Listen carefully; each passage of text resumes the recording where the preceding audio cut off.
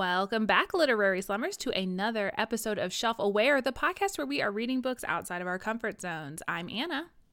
And I'm Em. All right. Sorry, I forgot to finish it. That's fine. You said you were going to eat the licorice, and then I didn't give you time to finish the licorice. So I feel like we're equally at fault. I was slow in my licorice consumption. It's fine.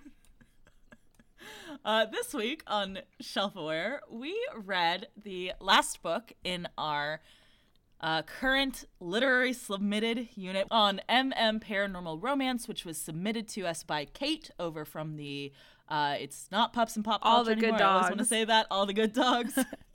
All the Good Dogs podcast, who suggested that we look into Paranormal, which we did. We have. We're on book 3. It's Widdershins by Jordan L. Hawk. Mm-hmm. Anna, what'd you think of this book? I enjoyed this one. I'm always here for a dark academia. Throw in some demons, some cult stuff, like some Lovecraft, right up my alley. Which I wasn't expecting. Yes. I think I was a little bit frustrated with some of the characters, but other than that, it's a historical romance paranormal. Checked a lot of boxes. What about you? I agreed. I think I liked this one best out of the 3 that we read for this unit. Mm-hmm. I think that distinct lack of Rumpelstiltskin, though. It's just, there was no Rumpelstiltskin hair and nails or whatever. Scalp, the fuck. yeah. Scalp. Because it's weird. It's weird. I had a couple issues with it in terms of not even really issues. I wasn't like, oh, this is wrong and bad. It was more just like, this isn't how I would prefer this subject to be handled or whatever. Specifically, I generally prefer when reading stuff that's pitched as a romance, and this might be just due to the fact that we're reading it for this unit. I don't know that this necessarily would be pitched as strictly romance because it is fairly plot heavy compared to some of the other romances that I've read the last couple of weeks. I do want to hear about that. Yeah. I feel like personally when I want to read a romance, I don't want it to, especially a queer romance, I don't want it to engage too much in realistic concerns of homophobia. And yeah, I also did have that. Mm-hmm. Especially when it's a fantasy. Yeah, I was kind of like, oh man, do we have to do this? But I get that, again, this was a Lovecraft book, so I mean, I get that whole genre is usually set in real world, but there's secretly this paranormal stuff going on. Yeah. So there's the impulse to try to keep it as realistic as possible. So I do get that, and I understand why it was in this book. It just wasn't my preference. Yeah. Not to downplay it all. These were very real things that really did happen and were real concerns for people. But I feel like as someone who is fairly knowledgeable about the topic, and I don't know, it was just kind of a bummer. Yeah, exactly. And I'm like, I'm here for the romance. I want escapism. Yeah, I didn't want the sad stuff. I'm totally fine with dealing with that in stuff that I'm not reading. Put it in the literary romance. fiction. Right. And I don't know that, I think this book covers a lot of genres. So I think that, if I had read this expecting it just as paranormal, I would have been more fine with it. Yeah. But because I was reading it as part of a romance unit, I was like, oh man, do we have to? But I like the plot, I like the characters, I thought all that was good, and I think it was a pretty good example of the genre. Yeah, and I think this is an 11 book series, at least as of right now. So I'm like, how are they dealing with that? Is it a secret relationship or an entire 11 books? I don't know. I feel like I might continue reading this series. I might too. But I feel like it might be one of those situations where kind of as the series goes along, more people get brought into the secret, both of the paranormal stuff and the gay stuff. Yeah. So I don't know, because I can't imagine that everybody's just still on the DL 11 books in, Yeah. That seems like a very difficult secret. And again, something people have done. This is not, I'm not saying oh, it's impossible, they never could have, I'm just saying to read about that, I guess, where the big issue of the romance is we have to keep it a secret or else we're going to be arrested. And I feel like the way that most gay historicals I've read deal with that, if it is more of a long-running series or one where they don't want to engage with the homophobia aspect so much, is more kind of being oh yeah, it's a law, but it doesn't really get enforced unless something presses the issue. So it's kind of that sort of oh, everybody knows, but nobody's going to say it sort of Yeah. thing. Which, again, has issues, but like, I feel like that might be the direction that this book series goes after 11 books of just like, you know, everybody knows sort of the aunt who's the friend of your aunt, right? Yes. Like everybody knows, but nobody says it, right? Like a trope that is in real life, hopefully continuing to be on the way out, but yeah, realistic for the time period. Okay, so I know you read a lot of books pertaining to the subject matters. I want to just talk about mine real quick since it's just the one. For it. I kind of told you about this before we started recording, but like my brain is like, why do now when can start in New Year? Time means nothing. We are recording this just shy of January 1st, and I can no longer be productive in the year 2021. So I read one book, The Necromancer's Dance by S.J. Himes, I believe. And it is the first book in a series about a guy he's a necromancer, and he's like one of the last people. His whole family was slaughtered by vampires. And then he like falls in love with a vampire. Classic. And he's also like a teacher, but he doesn't teach the vampire, but he is a teacher. I don't know. I really liked it. It was good. There was like a whole murder mystery of like a rogue vampire in town and people close to the main character like getting killed, and like, you know, old stuff dredged up from his past or whatever. It was good. I really liked kind of the hierarchy of the magic users, and like we got a little bit into vampire politics and stuff. So I think it was a good beginning. I'm kind of having this issue that I'm realizing is completely like my own personal like unconscious bias of like when I read a paranormal romance or something that I would be like embarrassed to say I read, you know, to just anybody, I tend to rate it lower on Goodreads, like even though I did enjoy reading it. So like my first instinct was like, it was just okay, give it a 3 stars, but I sat down and read it almost in one sitting, so like I did bump it up to a 4 stars, but I was like, man, I gotta stop doing that. I don't know if that's just a me thing, but I think that makes sense, especially on Goodreads, where like there are people who follow you and whatever who you know, and there's kind of that like fear of being like seen as silly or unserious with your books, right? Right, yeah. Yeah, like what image am I trying to protect? Because I get that too. But then also I read 14 paranormal romances in the last few weeks, so Amazing. I was kind of like, everybody's about to see my shit all over Oh Goodreads. my god, that is one a day, that's incredible. It's been a long road getting from there to here. Let's hear about it. Okay, I've read them all. I've read, again, huge thank you to Kate, because she sent me a list of just a shit ton of books, not necessarily that she recommended, but that had like, I think it was in a Facebook group that she's a part of that has had like high recommendations in that. So she helped me out by kind of getting me a starting place to start here. And I basically just read all the ones that I could get on Kindle Unlimited. There were a few I didn't quite get to, but I did get through 14 of them. Amazing. I don't think I'm going to list them all because some of them I definitely don't think I would recommend. But if you ever find M's Goodreads account, then you'll know her thoughts. My Goodreads, you can see the whole dirty dozen plus 2. I feel like I've got a more firm grasp on the genre, especially because I think, like I said, this was a list that was sent to me from like a list curated from a group, right? Yes. Yeah. Whereas usually when I pick out books in the romance genre specifically, like there are authors that I trust to handle stuff to not be shitheads. And I didn't have that this time. So there were a couple that I was like, oh, there is some weird age gap dynamics here that I'm not entirely comfortable with. We did discuss this. Yeah. Like, oh, he's a Still ghost don't know who where I eternally land. looks 19. So, but it's fine because he's been around for 100 years. But like, he does look 19, and they are going to kind of fetishize that. Yikes. It was interesting to kind of read outside my comfort zone without like authors that I trusted necessarily. Yes. But there were a few that I think either I really liked or I was like, this might not be exactly for me, but if you are interested in this genre, this might be one to check out. I really liked Lord of Eternal Night by Ben Alderson. Yeah, so it's like a Beauty and the Beast sort of retelling where there's like a vampire and a witch. They don't call him a vampire, but he's basically a vampire. Also, it has a pretty, like, not to spoil it, but an ending that was not what I expected in terms of, like, the path that these characters take. Okay. So that one was good. I liked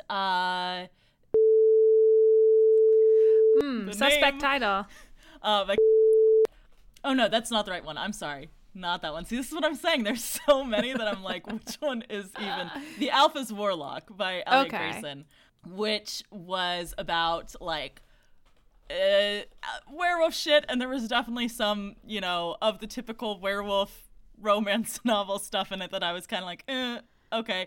But the vibes of, like, arranged marriage sort of thing in order to avoid, like, a... Oh, hey, yo, yeah. Yeah, I know, right? Read. But they're both secretly in love with each other all the time. You know, yeah. So that was fun. That's our jam here on Shelfaware. I know, right? I liked... I actually read 2 by Lily Morton from the same series, from the Black and Blue series. The first one is The Mysterious and Amazing Blue Billings, which is about a guy who inherits a haunted house and a guy who is magic and also gives ghost tours. And it was really fun. And I liked both of the main characters in that. I thought it was pretty well done. And then... This cover is very moody. I know, right? And then I liked Lauren Lust by Carla Nicole, which was a little bit too much in the I've got a vampire idea and I've got so much stuff to tell you about the world of these vampires, and I was like, all right, okay, I get it. You know, your vampires are different. But it was a fun time. Couple of vampires falling in love. Who doesn't love that? There you go. So yeah, and then there were again, that's 4 of the 14. I'm not saying I just like hated the other 10, but those were definitely my top ones. There were some that I did hate. We'll leave it with that. Awesome. Very cool. Very good. We read Wittershins. Yeah, I guess, again, with my unproductivity brain, we're winging it. We're winging it this week, so. I will also say this is probably going to be an interesting one on my part because I did wake up super late today because I dropped my phone and broke it, and so I don't have an alarm clock. So I was kind of speed reading this one a little bit, and I did sort of skip a lot of the plot in order to get to the romance stuff. Yeah. It was a little bit of a slow burn. And that you have to wait till like halfway through the book till they fuck, which, you know, whatever. Well, they have a dream fuck in there, which is that is true. You know, could save easy you. workaround. Yeah. Yes. For any slow burn romance, just throw a dream fuck in there. I did think there were some parts of this that were pretty skimmable. Just because, again, this was kind of like billed to us, maybe not to other people, but billed to us as a romance. And so, yeah, there was a lot of like, okay, you don't care about like the research, just like, fuck, okay, just love each other. Yeah, I think if I had gone into this being like, oh, this is a mystery, or oh, this is a like Lovecraft spinoff, you know, I would have been like ready for that. But yeah, I was kind of like, but where's the kissing? Yeah. Need more romance on the page. But yeah, I think this is a if you're also a romance reader, I think this is definitely like, there's no cliffhanger. Happy for now ending, I guess, because it is an ongoing series. But I think from the little spoilers I peeped on blurbs on the future books, I'm pretty sure they're together the whole series. So, you know, as it should be. Could be a standalone, but other books in the series probably not. Yeah. Awesome. So we have main character number 1, whose name is Percival Wyborn. Dr. Percival Endicott Wyborn. He is a comparative philologist. He can speak 13 languages and read a whole lot more. He's just very quiet, bookish. He's very interested in his research, very passionate about it, and just kind of wants to be left alone. He's a nerd. Yeah, awkward introvert. for sure. Doesn't really connect with a lot of people, including his own family. He's estranged from most of the people in his family, except his mother, who's the one that kind of like instilled this love of languages and research and stuff in him.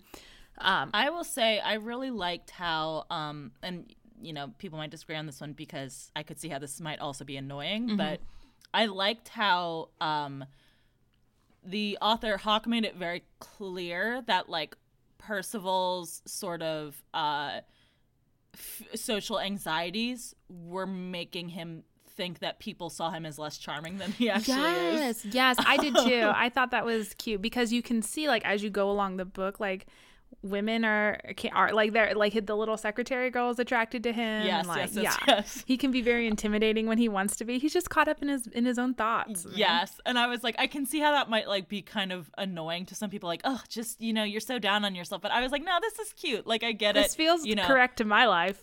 Yes, exactly. And also like the character, like he comes from this family where you know, dude bros. Dude bro family and doesn't respect his profession, that sort of thing, and like how that gets to you, and I thought it made for a nice sort of contrast, I guess, with not contrast, but like the way that the love interest is similar in that way where he can't see his own like worth, right? And I was because he feels like he's a fraud. Yeah, they both feel like frauds is the thing, but in different ways. So just be frauds together. It was great. It's so wonderful. Yes. I really liked the two of them together. Yes. And of course there's a third act breakup. Trying to decide if I was annoyed by it or not. Like the second he started snooping through the papers, I was like, boy, you're going to find something. Just stop. I was at the point of, I know we're skipping ahead. I was at the point of being annoyed with it. But I liked that he came to the realization himself that like the snooping that he had done had like led to like the conclusions he'd drawn were not correct, right? That he was like, oh, but I forgot this info that I had, and like so this doesn't make sense. So obviously like yeah, it was hurtful because of XYZ thing, but like it's not insurmountable, right? Instead of it being like the love interest has to give him a big apology or whatever, you know, which he does do the apology, but then he's like, no, I already figured this out. He's like, no, it was me, man. So I think it could have, it was like right on the, it was a the mature version of this scenario. Yeah, I liked it. Or I guess I'm falling on. It didn't annoy me. That's what I'm saying. So yes, that's Percival. He comes from train money. His family is big into trains. They own them. They're very so rich. Many trains. But because he defied his father's wishes and didn't go to business school and instead became a nerd, his went father to Miskatonic University. Yes. One of the Lovecraft shout-outs in here. I didn't know any of them. They all that until you said this was a Lovecraft book. I was like, oh. Yeah, it's fully a Lovecraft. It truly is. They did tear a hole into the universe, and creepy things were coming out of it. And the creepy thing that comes out, the sug, I can never remember how it's the one that starts with a Y and has Sog in it. And it's like the father of Cthulhu or something. Oh, so I mean, damn. it's like, yeah, it's like a they big, were fucking Lovecraft around monster. with shit. Yeah, they were. Oh boy. So it's funny because I've never read a Lovecraft book, but I've read enough like Lovecraft reimaginings that I'm like, yes, I'm picking up on this. I love that. So he's cut off from his family's fortune, doesn't really associate with them, but he still has a very powerful name. And so I think he's very self-conscious about it. Whatever. He goes to the library one day, or museum. He goes to the museum one day, and they're like, Dr. Wyborn, we have a new assignment for you. One of our sponsors has hired a detective to solve the murder of his son, the sponsor's son, not the detective's son. That would be wild. Too many vague pronouns. I'm sorry. My boy, your son has died. I'm so sorry. I'll hire you to investigate his murder. Solve it. And at first, Wyborn is like mad because this is going to interrupt his precious research time. There's a gala coming up, and one of his colleagues, Christine, has found a mummy, and doing that cool thing where why people go and dig up graves of other cultures and bring them home. They did that they did that, and they're having a gala to celebrate that fact. I will say that was the other kind of like issue I had with this book, aside from the like homophobia in the world sort of thing, was that especially once I realized it was a Lovecraft inspired piece, I was like, oh, I feel like if you're gonna engage with Lovecraft, you need to be cognizant of the fact that he was a huge racist and maybe do some like anti-racist work in your piece. And the fact that I'm pretty sure everyone in this book is white. It's never mentioned otherwise, yeah. And I feel like it would have been mentioned otherwise because they're trying to keep it in the real world, and they mention the fact that it's weird that Christine is a doctor, that they would mention, you know, like if another one of the doctors was black or something. I think the biggest what is the word I'm looking for? Diversity we get is he pretends to be Irish at one point. Yeah, so I okay.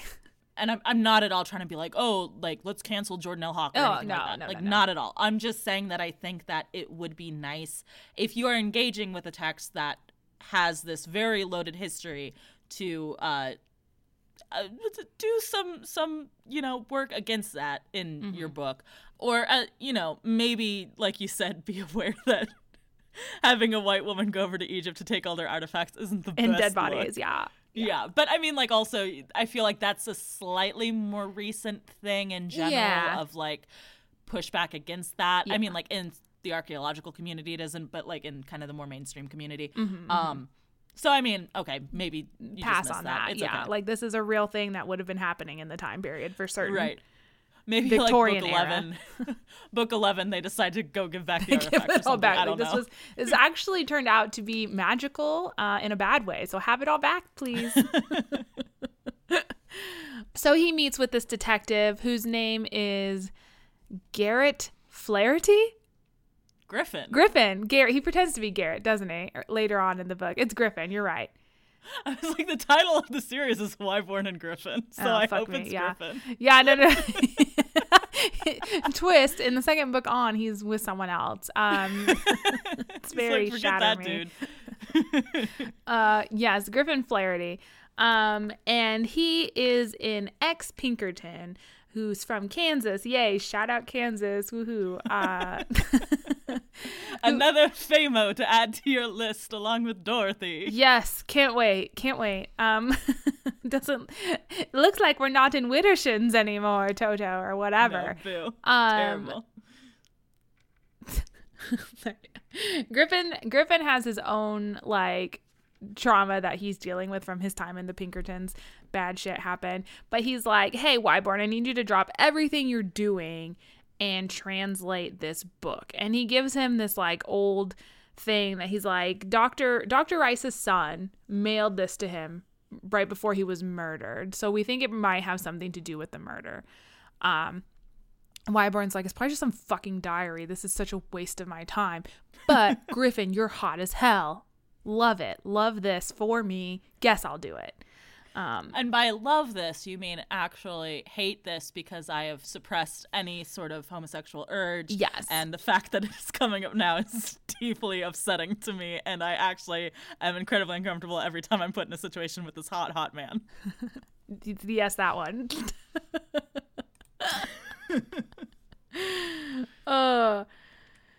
So they he starts translating it, and he realizes it's not a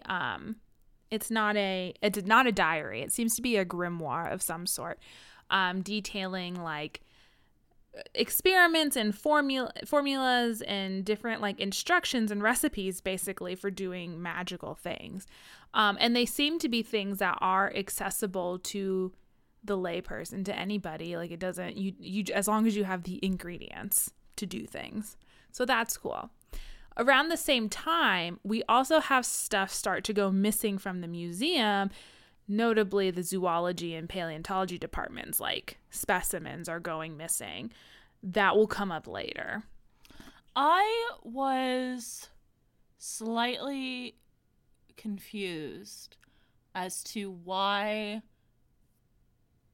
the specimens were taken from the museum. Like, Why couldn't they just have taken like a dog off the street? Yeah, because it seems like that would have been a lot easier. I mean, the Twisted Ones told us, you can just find stuff to make golems or whatever, like, tires, laying about. Yeah. So, like, I don't know, the zoo even probably would have been easier in terms of security. I don't know. It just seemed like, I guess you'd have to kill those animals. These were already dead, so that's helpful. But, like, I don't know. It seemed like a lot of work to, I guess if you really wanted specifically a crocodile monster, that might be hard to get. But it seems like too much effort for what was happening here. And it would have made sense if like someone at the museum was involved in the caper, but they weren't. Yeah, it seemed like everyone at the museum was like didn't know anything about it. It was just like the wealthy founding families of the city. Yeah. Spoilers. Again, maybe if it was like, because again, spoiler jumping ahead here, Addison is, involved in it, and Addison is a benefactor of the museum and also the father of Wyborn's dead best friend. Yeah, we should mention that, I guess. Yeah, I guess maybe. Wyborn had a dead best friend. He was in love with him. They went to an island. They were trying to go to the island to investigate witchcraft, and it was like in the middle of a storm, and the dead best friend became the dead best friend that way.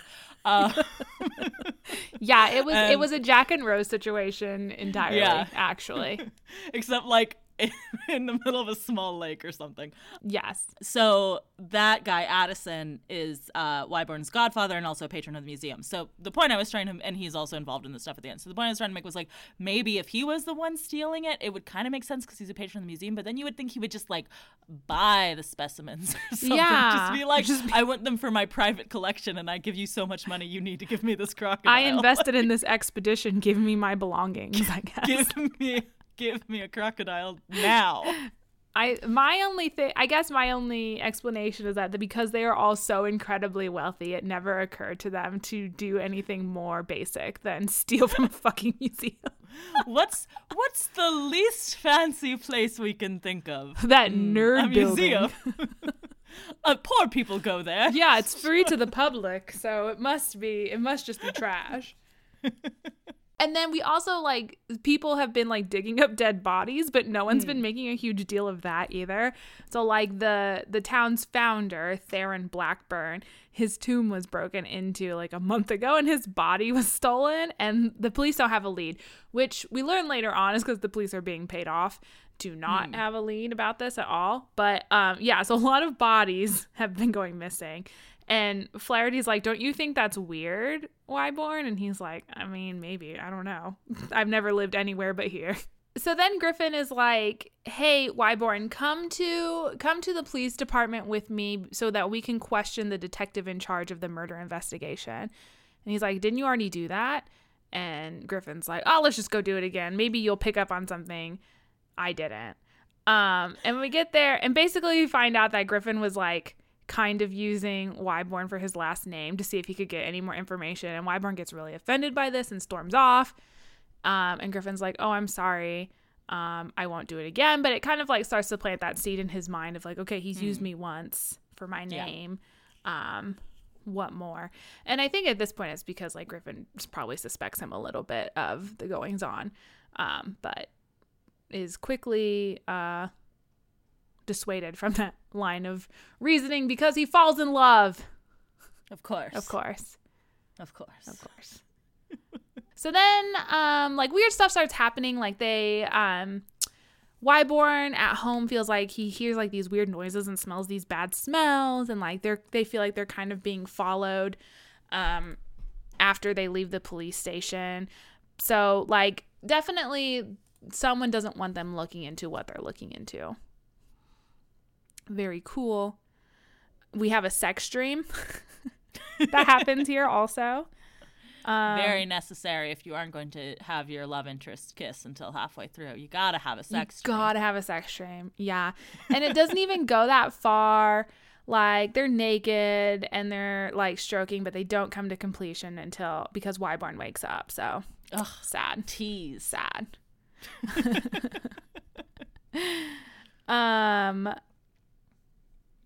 After the sex dream, like Griffin comes to work unannounced to Wyborn's office, and then they find themselves on first name basis, which is very like flustering. Except first name basis, because Wyborn hates his first name, which is important both to the relationship and to the plot of this book. Yeah, so he hates his name Percival, and that's fine. But then, so when they do eventually have sex, Griffin like calls him Ivel or Ivil. I don't know. It's that the latter half of Percival. Because the latter half of Percival would be Ivil, right? Which sounds like Tribble, which isn't good. Or evil a little bit. Or evil. It could be evil, but that sounds like evil, and that's also not good. Or it could be Ivel, which sounds like Fievel, which is also not good. So, like, none of the options here are good. Yeah. It was a choice. And Wyborn's like, what did you call me during sex? And Griffin like explains, he's like, well, you don't like your name, and it felt weird to yell out your last name, so like I went with this. I feel like even if you just put the C in it, so like Civil would kind of at least be sort of civil, something. I don't know, just starting with the I just doesn't work for me at all. Yeah. Evol, maybe? Just no, give that's him a terrible. new name, I guess. Or call him with his middle name. Yeah. Yeah, they say his middle name at one point. Just use that. Yeah. Like... Or just P. Yo, P, what's up? Purse. Purse, baby. I also feel like he said it in a way that was like, I hate my first name. Like he had a reason for it, but I don't didn't come up in this book. It didn't come up, which, maybe comes up in another book. Or maybe he just doesn't like his first name, like. Yeah. But as someone who also has a name that the first syllable works as a nickname, and the last two syllables do not. If someone called me Illy, I would be very upset. Illy. Oh, that's all I'm calling you from now on. I'm sorry. Please do not start calling me Illy. Illy. Wyborn decides to, or is asked to officially become like a detective in this investigation to work alongside Griffin. And Wyborn's like, I don't really know what I can contribute to this partnership other than just reading this book you gave me to read, but sure, why not? So Griffin's like, great, we're gonna break into a warehouse tonight. They do that. They go to this warehouse, and they break in. They find a bunch of like science experiment stuff, like test tubes and beakers and dead animal carcasses, human corpses. Nice. Yeah, really cool. And they all a perfect place for a first date. Absolutely, it's hot as hell. Wyborn finds a book, and he doesn't really have a chance to go through it, but on the cover is this image of a phoenix holding an Ouroboros, that snake that eats its own tail. I don't Ouroboros. There's a lot of vowels in that one. Ouroboros. Hungry snake. Taxon. Hungry we can call snake, him a taxon at this point, I think. They find that book, and Griffin seems to immediately know, like, okay, this has to do with the Brotherhood. What's the Brotherhood? Can't talk about it now because guess what? There's explosion. Yeah, there's an explosion of nasty half man, half crocodile. He chases them around. Griffin tries to shoot it and then tries to attack it with his sword cane. And then they just end up jumping out a window, I think, and running away. So now we have gross, nasty abominations involved. This is something that Wyborn notes that, like, there are formulas, recipe instructions to do this in the book, and they're called guardians. And the Crocodile Man's not the last one we're gonna see. Yay. More friends for us. More friends. I love it. I love big, friendly friends with big teeth and weird bodies. Hey, listen. That describes me perfectly. Big teeth and weird, friendly body. Oh, sorry, Illy. Didn't mean to call you out like that. Hey, I don't have any problem being described as big teeth and weird friendly body. Those are both great things. They run back to Griffin's house to I guess like chill after almost being eaten by this thing. And, as one does. As one does. And Griffin tells this story of his memory of a time when the Brotherhood almost got him.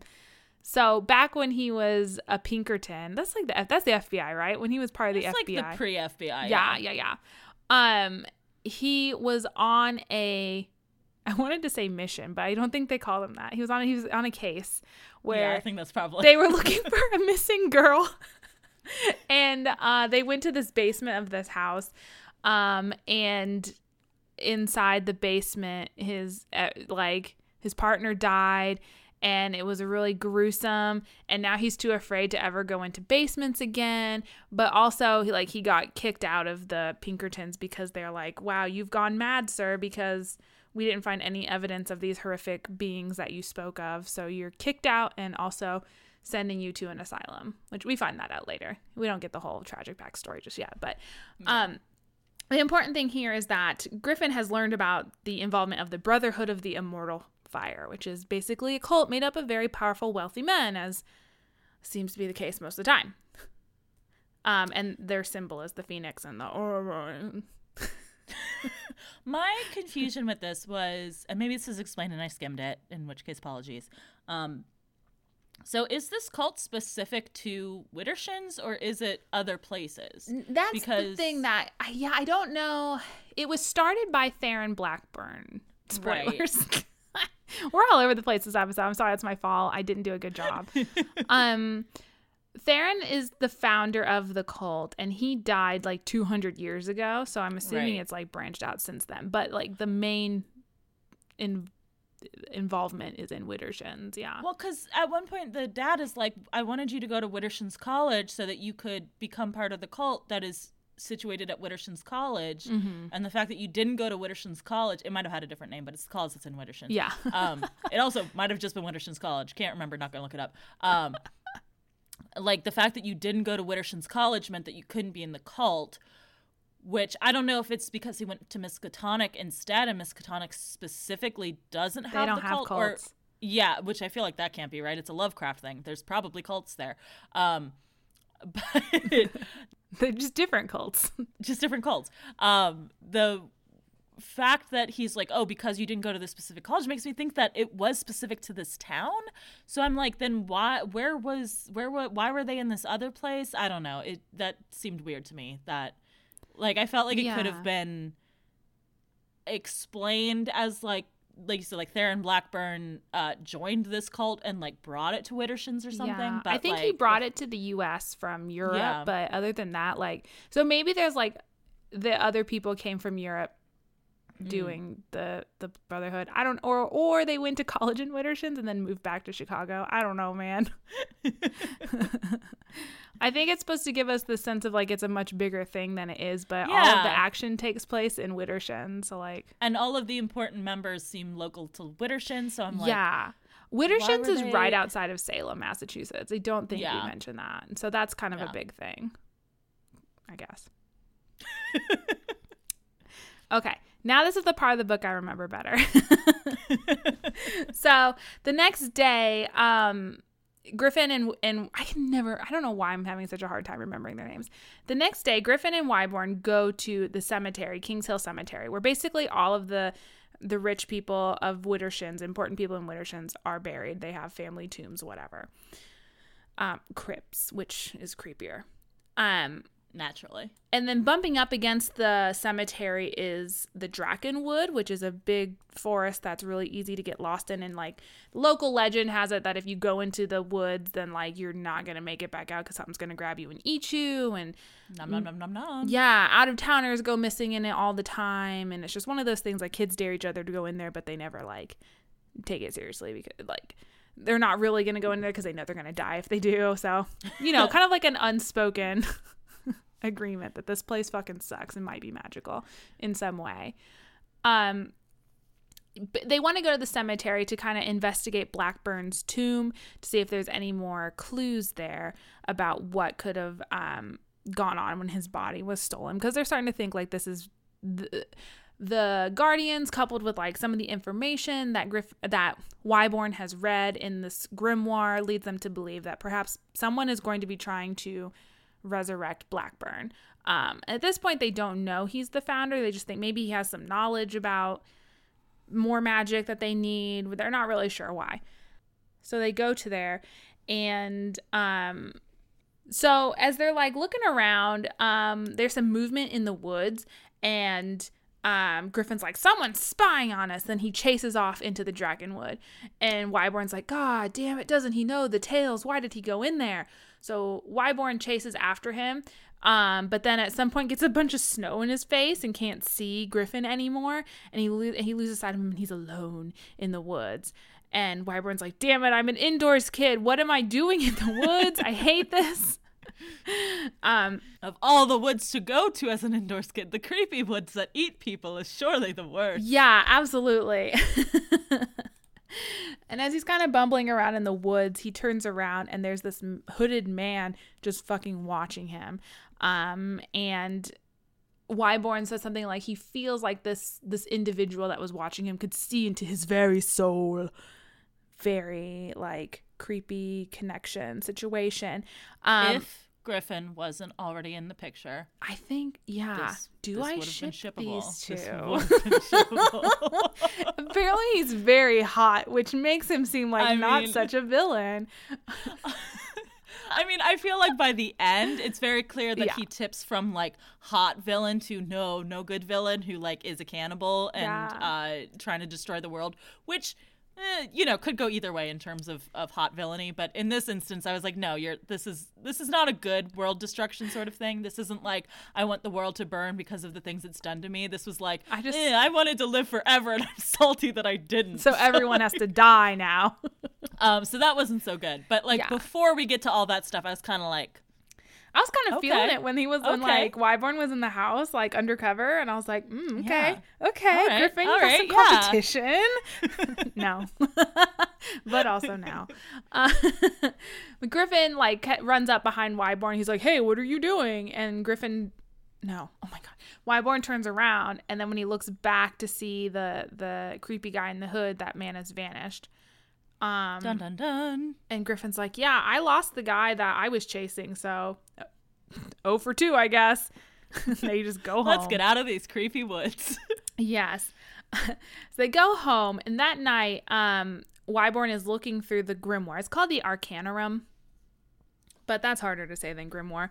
He's looking through the grimoire, and he's reading like the spells for novices, and it's like, all you need to have is the strength of will to do stuff. So, Wyborn decides, I'm going to try the easiest spell in this grimoire. The spell to like light a fire. And it takes him a long time, but guess what, guys? He can do it. He can do magic. Fun. Yeah. This was, I felt, another interesting thing about this book was that it took a long time to get not only to the romance, to the paranormal stuff. Yeah. And I kind of like that. Slow burn paranormal. Slow burn paranormal. I was like, you know what? I've just mainlined a bunch of books in which immediately the main character comes on and is like, I'm a ghost. I'm a ghost werewolf and I'm here to fuck a vampire witch. And I'm like, you know what? This was refreshing. It's like two normal dudes, but then all of a sudden they're not. To be eased into it. I was like, okay, yeah. Yeah. I really want to see in the series if Wyborn goes further down this path of like, I can do magic now, because the thing about the magic in this book, and maybe in Lovecraftian stuff in general, is it calls to you and makes you want to do terrible things. It makes you want to do terrible things. Like you kind of succumb to the power of the magic, right? Now that you have this power, you can imagine doing terrible things to people that are mean to you or whatever. And it becomes easy to do that because like you could turn their body inside out so the bones are on the outside. Yeah, I wasn't sure if this was a function of magic or just a function of like psychology of like he was like, hey, I could do this shit, or if it was like the magic being like, ooh, do this shit. I think it kind of leaned towards the magic being, ooh, do this shit. But like I could also just see this as being like him being ice cream delivery. Ice cream delivery. Him being just a little susceptible to power corrupt sort of vibe. Yeah, which, I mean, he's been I'm into bullied his that. whole life. So Yeah. I honestly, at some points, I was like, do it. Fucking do it, Do dude. it. Do it. Light his ass on fire. Do it. I would love that for you. This, not the what was his name? Not Barney. It was basically the bully of the museum who makes very like rude comments about Wyborn all the time. It's so Barnes, unnecessarily maybe? rude. I was like, Bradley. yeah. It's like just fucking punch him with magic. Like give him a wedgie with your magic. Just like shut him up. He eventually gets him to shut up without magic That's by true. being himself. more intimidating than By him. being tall and rich. Yeah. One of the founders of this whole city. Which is basically like real magic. Yeah. Bradley, I have train money. Look out for my train money, Bradley. You'll rue the day that you cross the train tracks. So the next day, Wyborn is doing more research into the Arcanorum, the grimoire, whatever. And he ends up staying. So he's doing some research late at night about the grimoire, just like looking up books about ancient languages and all this shit. Because that's why he's the only one that can translate them, because they're in ancient dead languages and no one speaks anymore. And he ends up being like one of the last people left in the whole museum. And as he's leaving the library of the museum, he trips over the dead body of one of the night guards. Dang it. This dude is not just dead. He's been like torn apart. He's extra dead. He's extra dead. Like something has been eating this guy. Wyborn panics and he's like, okay, it's fine though, because I can just sneak out of the museum and call the cops or whatever. But as he's sneaking around, he runs into his friend and coworker, Dr. Christine Putnam. And she's like, what are you doing? What's going on? Why you look so scared?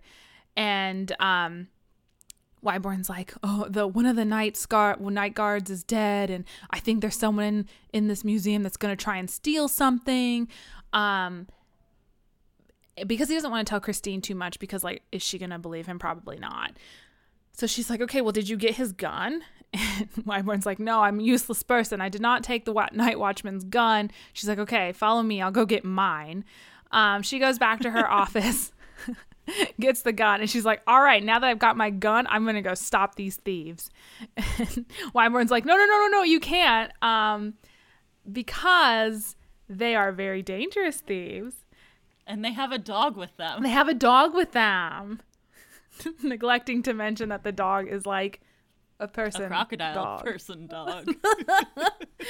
So Christine's like, don't be a loser. We have to save our research. Come on, you nerd. We have to save the Wyborn's nerd like, stuff. she's right. I am a nerd, but I'm going to follow her because I'm a polite nerd. I can't let a woman do this by herself. So he trudges after her. They go to the gala exhibit or whatever. That's all under wraps until the night of the gala. And Christine just like starts shooting. And then the thing turns around and it ends up being a guardian. And they're like, oh, holy shit. They flee. It's a hyena man. I really wanted it to laugh at them. There was no laughter from this hyena, unfortunately. That's one of my go-to moves in D&D is as a DM is just do creepy laughter. So it's very effective. It really is, yeah. They run around the museum and they eventually like go and hide in one of the storerooms.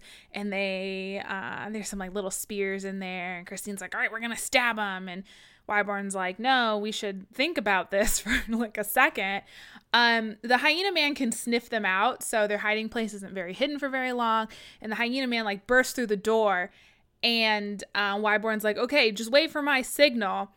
And Wyborn says the magic spell and makes fire appear in the room to kind of like blind, because it's pitch black. It's Victorian era. There's no electricity. It's all gas lamps. He does the magic spell to make fire, so it kind of like blinds the hyena, and then he's like, now, and they stab him with spears and he dies. He turns into a pillar of salt. 'Cause magic. Christine's like, holy shit. Um, so now we have to bring Christine into it all. Which I feel like is a good move Yes. in general. You know, whenever you're starting a new relationship, either with a hot dude or with a, paranormal hour, it's good to have an outsider's input to make sure that you're not rushing into things. Absolutely. So this becomes kind of a big deal in Widdershins, is the museum theft.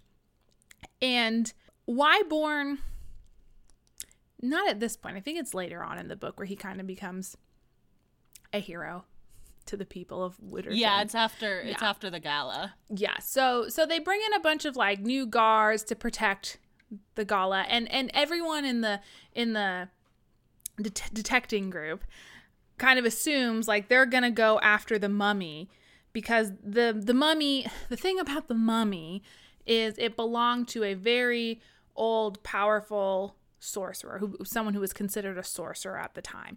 And they were so hated that after death they attempted to strike this sorcerer's name from history, removed the name from every written record that they could at the time. Like, it is pretty much a miracle that Christine was able to find this tomb and anything about this sorcerer at all. A convenient way to include a mummy discovery in your book that does not line up with historical records of rulers of Egypt. So they think that the Brotherhood wants to resurrect this sorcerer because the sorcerer will contain some knowledge of immortality or resurrecting others, just super magical knowledge. That's what they want. So they're like, okay, the mummy is what they're going to try and steal. They're probably going to try and steal it at the gala because there's going to be a lot of people in the exhibit. We won't be able to watch everybody. Can't keep an eye on people slipping a mummy up their bustle when there's this many folks at the gala, you know? Yes, yeah. Or like dressing the mummy up in a tux and dancing, waltzing out the front door. I'm sorry, but my husband has had one too many. We must be gone. How embarrassing to be drunk in public. Come, dear. The fact that I didn't make the very obvious mommy joke, really a failure on my part. That's okay. I forgive you. I apologize. So, and they basically decide, we cannot tell the director of the museum that we think someone is going to steal a mummy to do magic. So, it's on us. The three of us are gonna put a stop to this. Cool. Wyborn continues to read in the grimoire, and he's reading this passage where we get the Yog-Sothoth guy mentioned for the first time, and the implication that maybe we want to bring Yog-Sothoth to our plane of existence. The connection is not made. I guess he thinks maybe the mummy knows how to do that. I don't know. The next thing that we do, I think, is we go undercover. Yes, we go undercover to the docks. And Griffin pretends to be an Irishman. This is kind of like his cover that he's had ever since he's come to Widdershins, which I don't really know if we know how long he's been in Widdershins, just that he's a recent transplant. As we learn from Griffin's backstory is that he grew up in Kansas. He was adopted. And his adopted family were very loving and kept him until he was caught with another man. And then that family was like, you have to leave. So he joined the Pinkertons, and he learned how to be this more gentlemanly person by just mimicking other people until it became true. So he became a Pinkerton, and then that terrible thing happened to him in the basement, and he went to an asylum.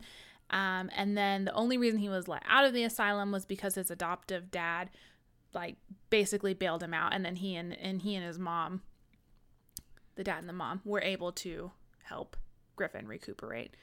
So I'm going to go ahead and call it now that in one of these books, something comes up where it's like, oh, Griffin's birth parents aren't really dead and are also part of some crazy cult. they're werewolves.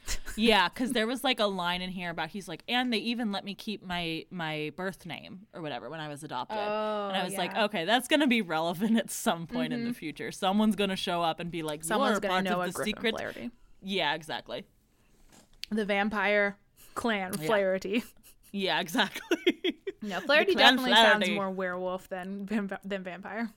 I mean, I feel like that's a preconceived notion about what werewolves and vampires can be, but you know, that's true, I guess. I'm sorry to all of the werewolves and vampires out there. I may have just insulted. I'm so sorry. You can be named Flaherty if you want to. Yeah, you totally can. That's fine. I give you permission to be named that. So Griffin, disguised as an Irish sailor, I don't know. For some reason, it's probably because we were just talking about werewolves. I really thought that sentence was going to end setter. Yeah, he's an Irish setter who can talk and wears clothes. Like, I read this book. I know that's not what happened. Why did that pop into my head? They go down to the docks, and Griffin is going to talk to his informant, who happens to be a madam at this house of ill repute, in Wyborn's words. And Wyborn is supposed to act a stooge and sit at a poker table and lose to these men that might be talking about, because basically the logic here is that the rich people didn't dig up the graves, they hired people to dig the graves up for them. So like, these are probably the people that dug up the graves. Listen out for information about that. But then like, Wyborn sees Griffin go into a bedroom with a woman at a house of ill repute, and he's like, that dude is fucking another woman around me? Because also Griffin didn't tell him that this is what the plan was. Yeah, Griffin's just like, come with me, dude. He was just like, come with me and listen to these men, and I'll be doing other things. And I'll be busy. And then everybody around him was like, oh, aren't you going to go fuck Rosa? Don't you just love fucking Rosa? And he's like, haha, yes, I do. I'm off to fuck Rosa. And then he went to go to Rosa's room, and Wyborn was like, oh, guess he's fucking Rosa, because that is what everything has led me to believe. Exactly. Wyborn gets very jealous. And in his fit of rage, he decides, guess what? I'm actually good at poker because I played my entire life. My mom taught me. I'm going to completely clean these guys out, take all of their money, and then I'm just going to fucking bounce. Fuck Griffin. Fuck women. Actually, don't fuck women is the point. He leaves, and as he leaves, he's like about to get mugged for all the money that he just has like in his pocket, very visible. And Griffin shows up. Also, Wyborn's very drunk at this point. I forgot to mention he got really, really stinking drunk on some bad whiskey. And so we get a cute scene where Griffin gets to take Wyborn home and put him to bed and care for him as he's drunk. And Wyborn throws up on his shoes, and he's very embarrassed about it. And there's also the classic thing of Wyborn being like, oh, I guess he doesn't really want me because I made kissy faces at him and it didn't work. And the reader being like, of course, because he's a responsible person, he's not going to make out with a drunk person. Like, exactly. Love that. Yes. At this point, okay, so then the next day, no, he calls in sick that next day, and then he goes into work the following day. And Christine's like, hey, I know you're gay, so that's the thing. Wyborn is, I guess, relieved because this is his friend. Now he has someone he can talk to about his relationship woes. He doesn't hear from Griffin for a couple days, but then after a while, Griffin like comes to the office and is like, hey, sorry about me throwing up on your shoes. And Griffin's like, hey, sorry, I didn't tell you the whole thing with the thing. Rosa's my informant, and she has been, and she gave me a name and a location. Let's go check it out. So I guess the information was that like Some people have been herding cattle into a residential rundown part of town where their cattle have no reason to be, and a large amount of them, but nobody, like, once the cattle are there, they kind of disappear. So they go to this rundown part of town and they kind of are inspecting this house. And as they're looking around, Wyborn notices there's some like runes on the ground. And he's like, oh no, this was a trap. Rosa set us up. I knew I hated her. And then like this trap door opens and a bunch of these guardian people animal hybrids start pouring out of the floor and chasing them. And they're only able to escape because Wyborn can say the magic words to make fire, and he fucking explodes this house because one of the gas lamps and fire makes explosion. Good. Yes. Yep. Then they go home to Griffin's house and fuck. Finally. Yeah. Yes. Thus begins the romantic relationship halfway through the book. Finally. Slow burn. Yes. We loved it. And it continues to be slow burn because then they, are like, oh, you only want me for my body sort of stuff. And, it's good old this is the nice thing about historicals is that because everybody's so repressed, you can be like, yeah, okay, it's fine that they're not talking about this like adults. Like, you're like, yeah, okay, I get it. They can't. They can't possibly. It is the love which dare not speak its name, Also, Wyborn's a virgin. Never even kissed anyone before. So he definitely doesn't know how to talk about this stuff or seem to want to. He just wants it to happen to him. Yeah. Which fair. That's fair. Understandable. Yeah. He also has associated in his mind that anytime he expresses affection towards a man, it will end in terrible death like it did with his best friend, dead best friend. Yes. So that's also a thing. He blames a lot of the problems in his life on being gay. And Griffin as soon as Griffin meets him, kind of recognizes this quality in Wyborn that he's like very repressed about something. And Griffin being like attracted to that question of like, what are you like when you let yourself go? Mm-hmm. That's like a big thing for the two of them. Some sexy words are exchanged. We get some scenes of domesticity where they kind of like talk about their relationship and each reassure the other like, hey, no, I wanted this. I'm glad it happened. Let's continue doing it. They have sex at work. Cool. Wyborn, I don't know why. Their names are so hard for me. It's literally on the top of the page. Literally at the top of the page. Literally like every page of the book. Wyborn. Griffin. Great. Wyborn goes to talk to Dude Bro Bradley, who's the mean bully of the museum. Because Bradley knows about American history, because of course he does. He is that type of man's man who only studies American history. At this point in time is like 100 years of history. It's not much to remember. It's not much to remember. It's totally up this guy's alley, I guess. Bradley is disgusting, makes some comments about how maybe Wyborn wants some advice on how to have sex with women against their will, which is super awesome, Bradley. And then Wyborn is like, no, I want to talk to you about the Theron Blackburn, the founder of our town. And like, do you know, is it true that he dabbled in the occult? And Bradley's like, of course you're interested in the occult, you idiot. No, it's not true. But here's all the things he's been accused of. And it's all like all this occult stuff that the reader is like, okay, yes, no, he really did these things. But essentially, the story goes that he was killed, or he died, but he left instructions behind for the Brotherhood to resurrect him after he died, because immortality is like his favorite thing. But then they didn't. Is very much a Disney's cryogenically frozen head sort of situation. Yes. They the cult didn't do it. And the running theory seems to be because like the second in command is like, well, now I'm in charge. Why would I resurrect that asshole? So now 200 years later, we're getting to the part where they're resurrecting this man who is obsessed with immortality. Cool. Nothing bad will probably happen.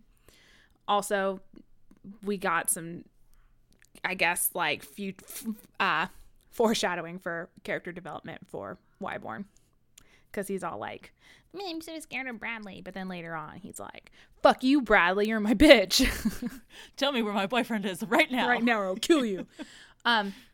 Bradley also mentions that, like, it used to be back when Widdershins was first founded, it was built in such a way that, like, people could wander the streets to try and, like, find a pattern in the streets and the buildings and stuff.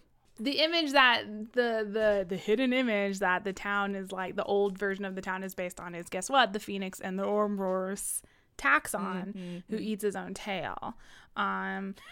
Again, I thought that sentence was going to end with eats his own ass. Eats his own ass, which also is true. We also get, like, again, more, like, scenes of domesticity where, like, Griffin and Wyborn are spending the night together at Griffin's house, and Griffin kind of has nightmares. And we get to see Wyborn comforting him from his nightmares, which, like, you know, for someone who isn't good with words, I thought did an okay job. Yeah. And you know I love that shit. Yeah, absolutely. Eat that up. Yum, yum, yum, yum, yum. Then we get to the gala.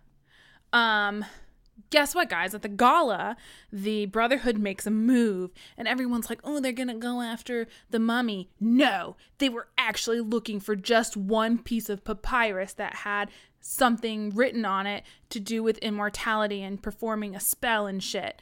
So everyone was wrong, and they were all focused on the mummy except for Wyborn, who notices the theft of the scroll happening, and he goes and he chases down the thieves, including Theron Blackburn, who is one of the thieves. And he also, like, makes some, like, come on to Wyborn. He's like, you're really hot and I want to fuck you situation. And Wyborn's like, what? Me? You sure? Me? Who? I'm Me? awkward. I'm so awkward, though. Oh, okay. Like, me, though? You sure? Are you sure? Are you sure? So some hidden tunnels in the museum are revealed. Wyborn ends up chasing them down into the hidden tunnels, and he gets shot, and they escape. And then Griffin's like, oh my God, and you're injured, and, like, is very, like, touchy-feely in public. And Christine's like, stop it, you two. You're gonna like go to jail or whatever. And then everyone shows up, and they're all like, oh, Wyborn, you're a hero. You've tried to save the museum's reputation. Wonderful. So happy you've done this. You're the hero of Widdershins, even though they still stole the scroll. It's a low bar in Widdershins. Yeah. So he becomes a little bit of a local hero for a while. And the next day he gets, like, the summons from his dad, and he's like, you will be coming to dinner. And he goes to dinner, and we just get, like, this awkward family situation where, like, he goes and he talks to his mom, and his mom is wonderful and lovely, and he tells the whole situation to her, because she is, like, bedridden with some vague illness. Victorian woman disease. Yeah, wasting disease, perhaps. I don't know. Hysteria. She's been dying for, like, 30 years, ever since Wyborn was born. I don't know. And he tells her the whole situation. Extremely long postpartum depression. Yeah. I'm guessing something to do with giving birth, because Wyborn was supposed to have a twin, but the twin died, like, a few hours after she was born. So something to do with that, perhaps. I don't know. He tells his mom everything, because TV wasn't invented and she's bored, and he felt bad for her. And she's like, wow, that sounds real dangerous. Be careful, son. Careful of them guardians. Don't let them eat you. Also, I want to meet your friend, Griffin, who I, wink, wink, know is definitely just a friend. Just your wink, friend, wink. Your good, close friend, Griffin. Please bring him to dinner Sounds immediately. Hot. Is he hot? Bring him for Christmas. We don't get that scene. I do want that, though. Hopefully that's in book 2. So, then he sits through the awkward dinner with his dad and his brother, and he's, like, feels very, like, regressed back to when he was a kid and living in this awful house in this awful situation. And his dad is just like, don't do that shit again. Think of the family name, which can, like, later on maybe be read as, like, the dad trying to show concern to the son he has never been able to connect with, but also might just be, like, an asshole thing.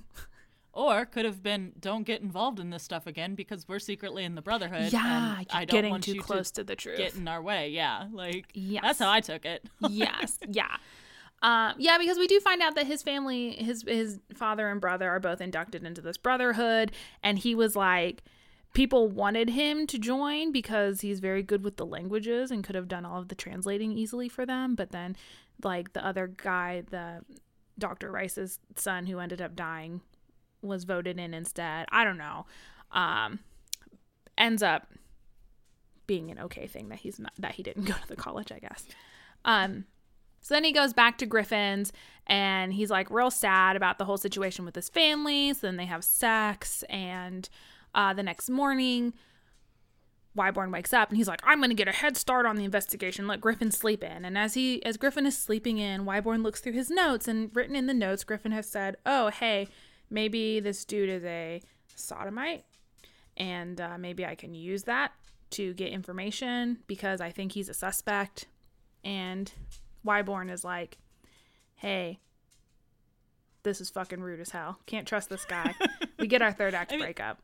There is some stuff, because it's he's a sodomite, and I might use that for the investigation. There's some stuff that indicates that it was written after they met also, of like, he doesn't seem like he's part of it, but, you know, he might have access to stuff, or I might be able to use him, basically. So Wyborn's like, oh man, he was just using me the whole time. That sucks. Yeah. So he confronts Griffin about it, and he's like, never talk to me or my son again, and departs from the house. Sad. Some amount of time passes, like maybe a day or two. He gets word that Griffin has been arrested for the murder of Rosa. Which there was a scene where they went and Rosa. Oh my God, I forgot about that. Yeah. Doesn't matter. Rosa was murdered by a guardian, and Griffin was blamed for it.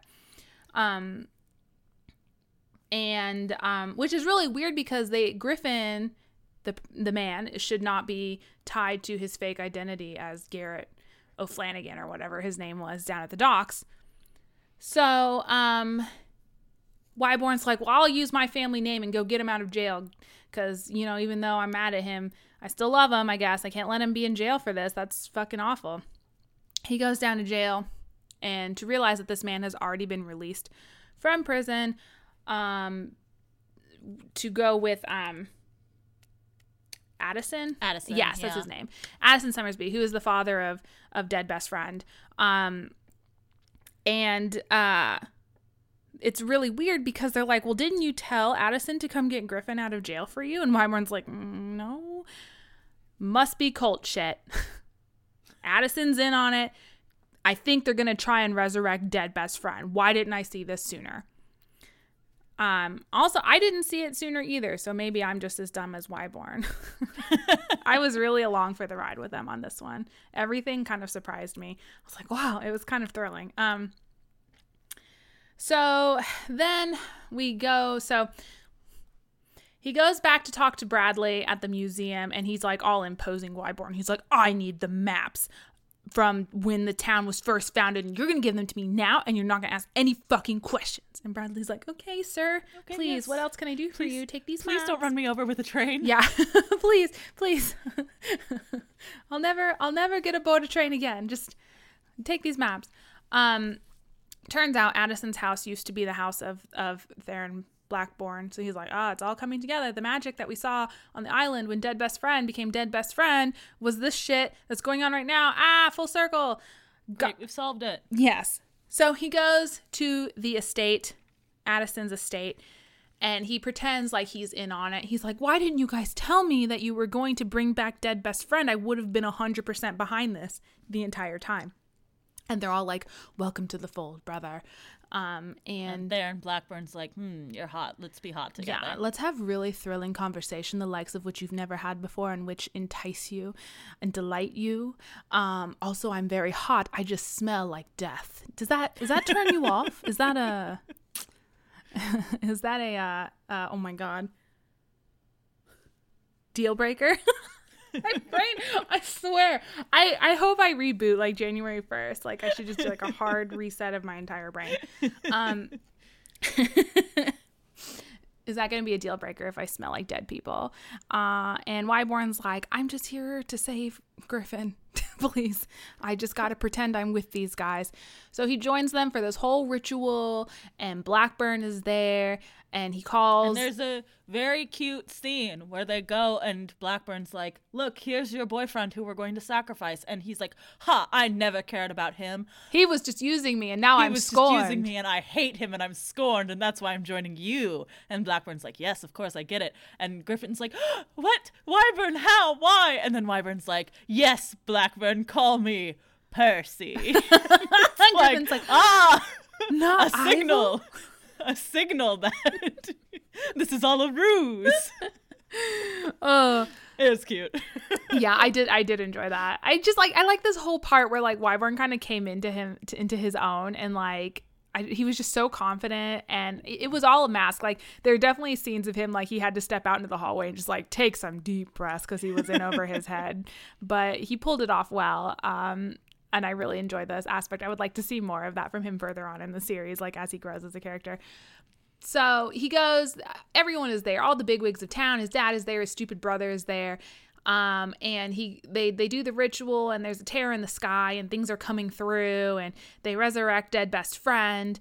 And we know at this point that the plan is for dead best friend to get resurrected so that he can be like a vessel. A vessel for Yogg-Sagoth. Yes. And then like this ritual happens and Percival kills dead best friend again in order so that Sagoth can't have a body to inhabit. But then it turns out like, oh, that's not how you close the gate. You have to do a sacrifice, right? Yes. So the gate is open and then oh my God. The Wyborn uses his willpower to like send Leander's soul back into the void. Or whatever. And everyone's like, why'd you do that? And they all start shooting at each other. Christine shows up with a shotgun and starts shooting people. And Blackburn's fighting. And they're like, why did you do this? Griffin is free. Everyone is fighting. And Wyvern tells his father, like, oh, dummy, you didn't realize that. Mom would hate this shit. Mom would hate this, number one. And also you didn't realize that this was not like... This was going to be like world-ending shit. Because once you had the power of Yogg-Blah in the body that you controlled, then Blackburn was going to use it to like destroy it, to make everybody do whatever the fuck you wanted, basically. Yeah. This is bad news bears. And Dad is like, I see your point. I super didn't realize that this would destroy the world. I was just trying to make your mom not sick anymore. That was really important to me as a man who cares about his wife not being sick. Yeah. And he does save Wyborn's life at one point, like shoots him when he's or shoots a guardian who's trying to attack him. Yeah, he shoots him and that's how he saves his life. He shoots the other bullet out of him. Yeah. So amidst all this fighting, Blackburn's like, you fool, now there needs to be a sacrifice or the hole won't close and Yogg is going to come out and he doesn't have a vessel to contain him. He's going to destroy the world, you idiot. And Wyvern's like, well, it's got to be me. And I got to go run into the void. Yeah, he goes to run into the void and Griffin's like, no, don't do it. But then at the last minute, Blackburn tackles Wyborn. He's like, I'm just going to destroy the world. If I can't be immortal, everyone's going to die. Thanks for ruining my plan. But then Blackburn falls into the void and then it closes and it's fine. Yay. They is saved. Probably not, but I'm sure the repercussions will not be noticed for another book or two. Yeah, and there's like kind of a resolution with his dad where his dad's like, you did good work, and you should come home so we can all be a family again. And Wyburn's like, no, Dad, fuck off. You did some bad shit. People fucking died and the world almost ended. This is not okay. And Dad's like, all right, well, I guess I'll just donate money to the museum. See you later, kid. And he's like, all right, little victories, I guess. Yeah. And then Griffin is like, hey, do you want to move in with me? I got this big house and you have a shitty apartment. And also we like each other a lot. We love each other. We should move in together. And he's like, Yay. okay. And they do that. The end. Great. Whew. Loved it. Fun times. Yeah. All right. So that's it for MLM, for Paranormal Romance. We did it. That's it for now. We did it. Maybe we'll revisit some aspects of this genre later. But for now, that's it. Next week, we are going to be almost wrapping up the Animorphs with the final Animorphs Chronicles book with the Ellimist Chronicles. Guys, I can't wait for you to hear us talk about it because we already recorded that episode, so yes, it's good. And then the week after that, we're starting a new unit. We're going to start a new literary submitted unit soon, but not quite yet because it's time for Anna's new unit. Yes. Which I might have accidentally spoiled. Oh my God. I came up with this perfect unit idea. It's like, she's never going to see this coming because, like, honestly, who would? Like, this is the stupidest thing I've thought of to read for this podcast. And then, like, she's over at my house and we've been drinking and she's like, what if we read this for the podcast? I was like, God fucking damn it. That is exactly what I was going to pick. Anyway, when I was younger, my mom randomly picked this book up for me from a garage sale. I had no idea that there was a movie. I didn't know it was a movie. I guess I was a dumb kid, just like I'm a dumb adult. I didn't know it was a movie. So I read this book thinking it was merely just based off the board game. I fucking love this book. I read it so many times. I thought it was so funny how there were different endings to this story. Anyway, I looked up the book. I was like, I want to read this for the podcast. I looked up this book. The paperback versions of this are selling on eBay for like $500 to $1,000. So I was like, okay, well, we probably won't be reading it for the podcast. But then, you know who came through for me? Internet Archive. They had a copy, user uploaded copy of this book. I wonder what it is. What could it be? Y'all, we are going to be reading a whole unit on novelizations of movies. And we are going to start with a book I absolutely love, did not even realize was a movie, even though the cover of the book says based off the movie.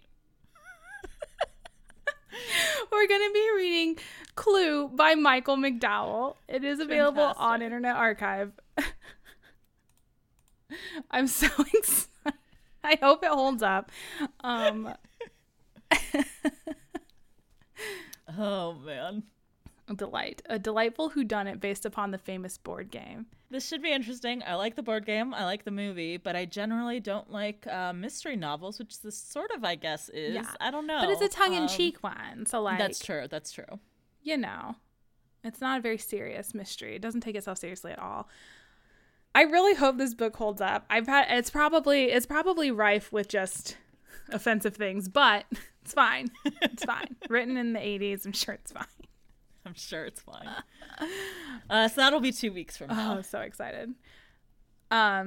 Also, this episode will be posting in the new year. So if I haven't done it already, I will be doing it very soon. We have hopefully announced already. We'll be announcing shortly, or this is the announcement.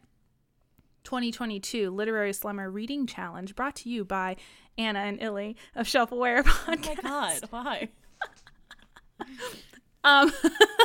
We decided on doing 22 books for the year 2022. And we have included a list of prompts, some big brain, some not so big brain, some just fun. So yeah, be on the lookout for that. Go to our Twitter. I should have all the stuff posted there. Anna of the past, Anna now, current Anna, me currently, do that thing where you make the graphics and type up the information to give to people. I want to have like a story graph group going, because they have like kind of a fun way of doing reading challenges on there. So if you are looking for a website to document all of your reading in your books, or if you're looking to make a switch from Goodreads because of their affiliation with Amazon, Storygraph, highly recommend. I'm loving it. I used it all last year. I will continue to be using it this year. I'm trying to phase out Goodreads personally, but it's difficult. Anyway, fun. In the meantime, if you have any books you would like for us to cover on the podcast, either because you think we would love them or hate them, you can tweet at us at ShelfAwareCast or email us shelfawarecast@gmail.com. As always, thank you to Ben Cope for the use of our theme song. You can check out his YouTube channel in our show notes below. We are also on all of your favorite podcast aggregating platforms. So if you haven't followed or subscribed to us on one of those, you definitely should, because I know you're curious about the novelizations of movies, whether or not they can be good. I believe they can, but we shall see. We shall see. If you use Apple Podcasts, we'd very much appreciate a 5-star review. But if you don't, that's all right, because you are allowed to talk about us anywhere on the internet you would like. I think there's also Spotify reviews now. You can do that too if you listen to us on Spotify. Yes, do that. Sure. I'm about to go give us 5 stars on Spotify. Yeah. In the words of Jordan L. Hawk, your father, I asked, Weren't you an orphan? Yes. Sent to Kansas on the orphan train after my parents What died. the fuck is the orphan train? I'm sure that has some sort of historical precedence, but it's just wild. Absolutely.